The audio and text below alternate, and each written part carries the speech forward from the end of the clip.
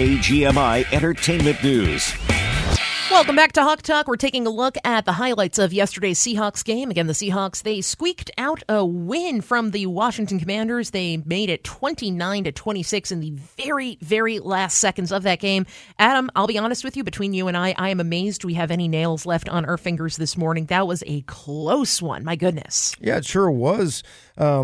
It actually was a record-breaking day in the NFL as far as game-winning kicks. Here, I can play this cut for you. Okay. It happened in Seattle. Good snap.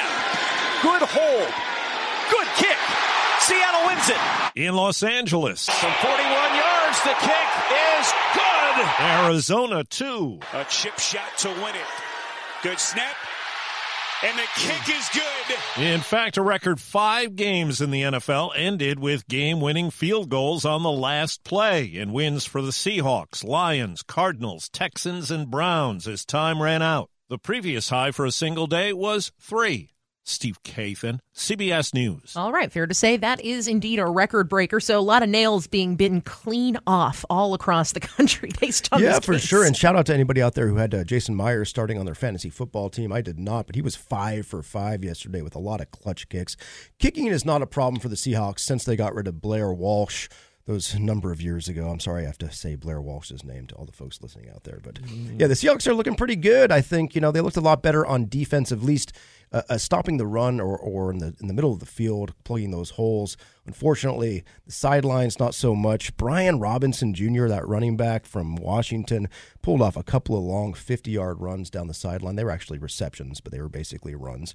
So, yeah, the Seahawks look a little bit better. Boye Mafe had a sack in 7 straight games. That's a Seahawks record. And Leo Williams, the defensive tackle we got from the Giants a couple weeks ago, he had his first sack for the Seahawks as well. So, looking a little bit better defensively, I think. And the offense, while they struggled in the first half, really pulled it together in the second half. I have heard a lot in recent weeks about potentially benching Geno Smith and putting Drew Lock into play quarterback.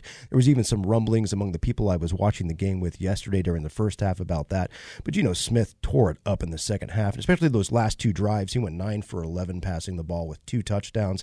That touchdown pass to Tyler Lockett was spectacular at the end, so that's really good. And good thing is they're throwing shorter passes too. I think the Hawks had something like 250 yards after the catch, so if they can get the ball into those hands of those playmakers, DK Metcalf, Tyler Lockett, Jackson Smith and Jigba, Kenneth Walker III, and even Zach Charbonnet had 4 receptions in this game. So shout out to the rookie on that one. Of course, there was also a Jake Bobo sighting. He had a couple receptions, and Will Dissly took part in it. Both these teams actually had 9 different receivers catch balls in this game, so that's pretty spectacular. It absolutely is, and it's a sign of things to come. Hopefully Seattle can up their offensive line a little bit more so that these end results, this 29-26, we see a little bit less of that and a bit wider of a margin as they score a few more touchdowns. But again, this game really belonged to Jason Myers. I would give him MVP of the game for sure. 100%. If that defense can pull it together down the stretch and play better football. It was kind of funny. I mentioned to my buddy when we were watching the game that the Washington Commanders offense looked dynamic, and he scoffed at me and said, I think that's the first time I ever heard anybody say that.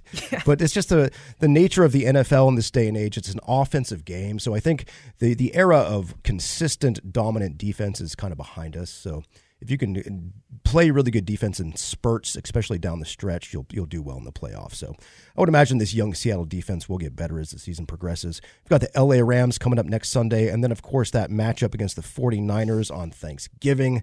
That's going to be huge. I really wish it wasn't on Thanksgiving because that's going to make everybody nervous on that day. So might have to buy a little bit more wine for Thanksgiving dinner this year. Or maybe the opposite. Everybody's blood pressure is going to go up during Thanksgiving anyway, not just because of the food, but because of the game. So you're just going to have to watch yourself a lot on Thanksgiving Nobody's Day. going to be falling asleep because of too much turkey during that game, that's for sure. That is a fact right there. We'll take a look at some other sports headlines next.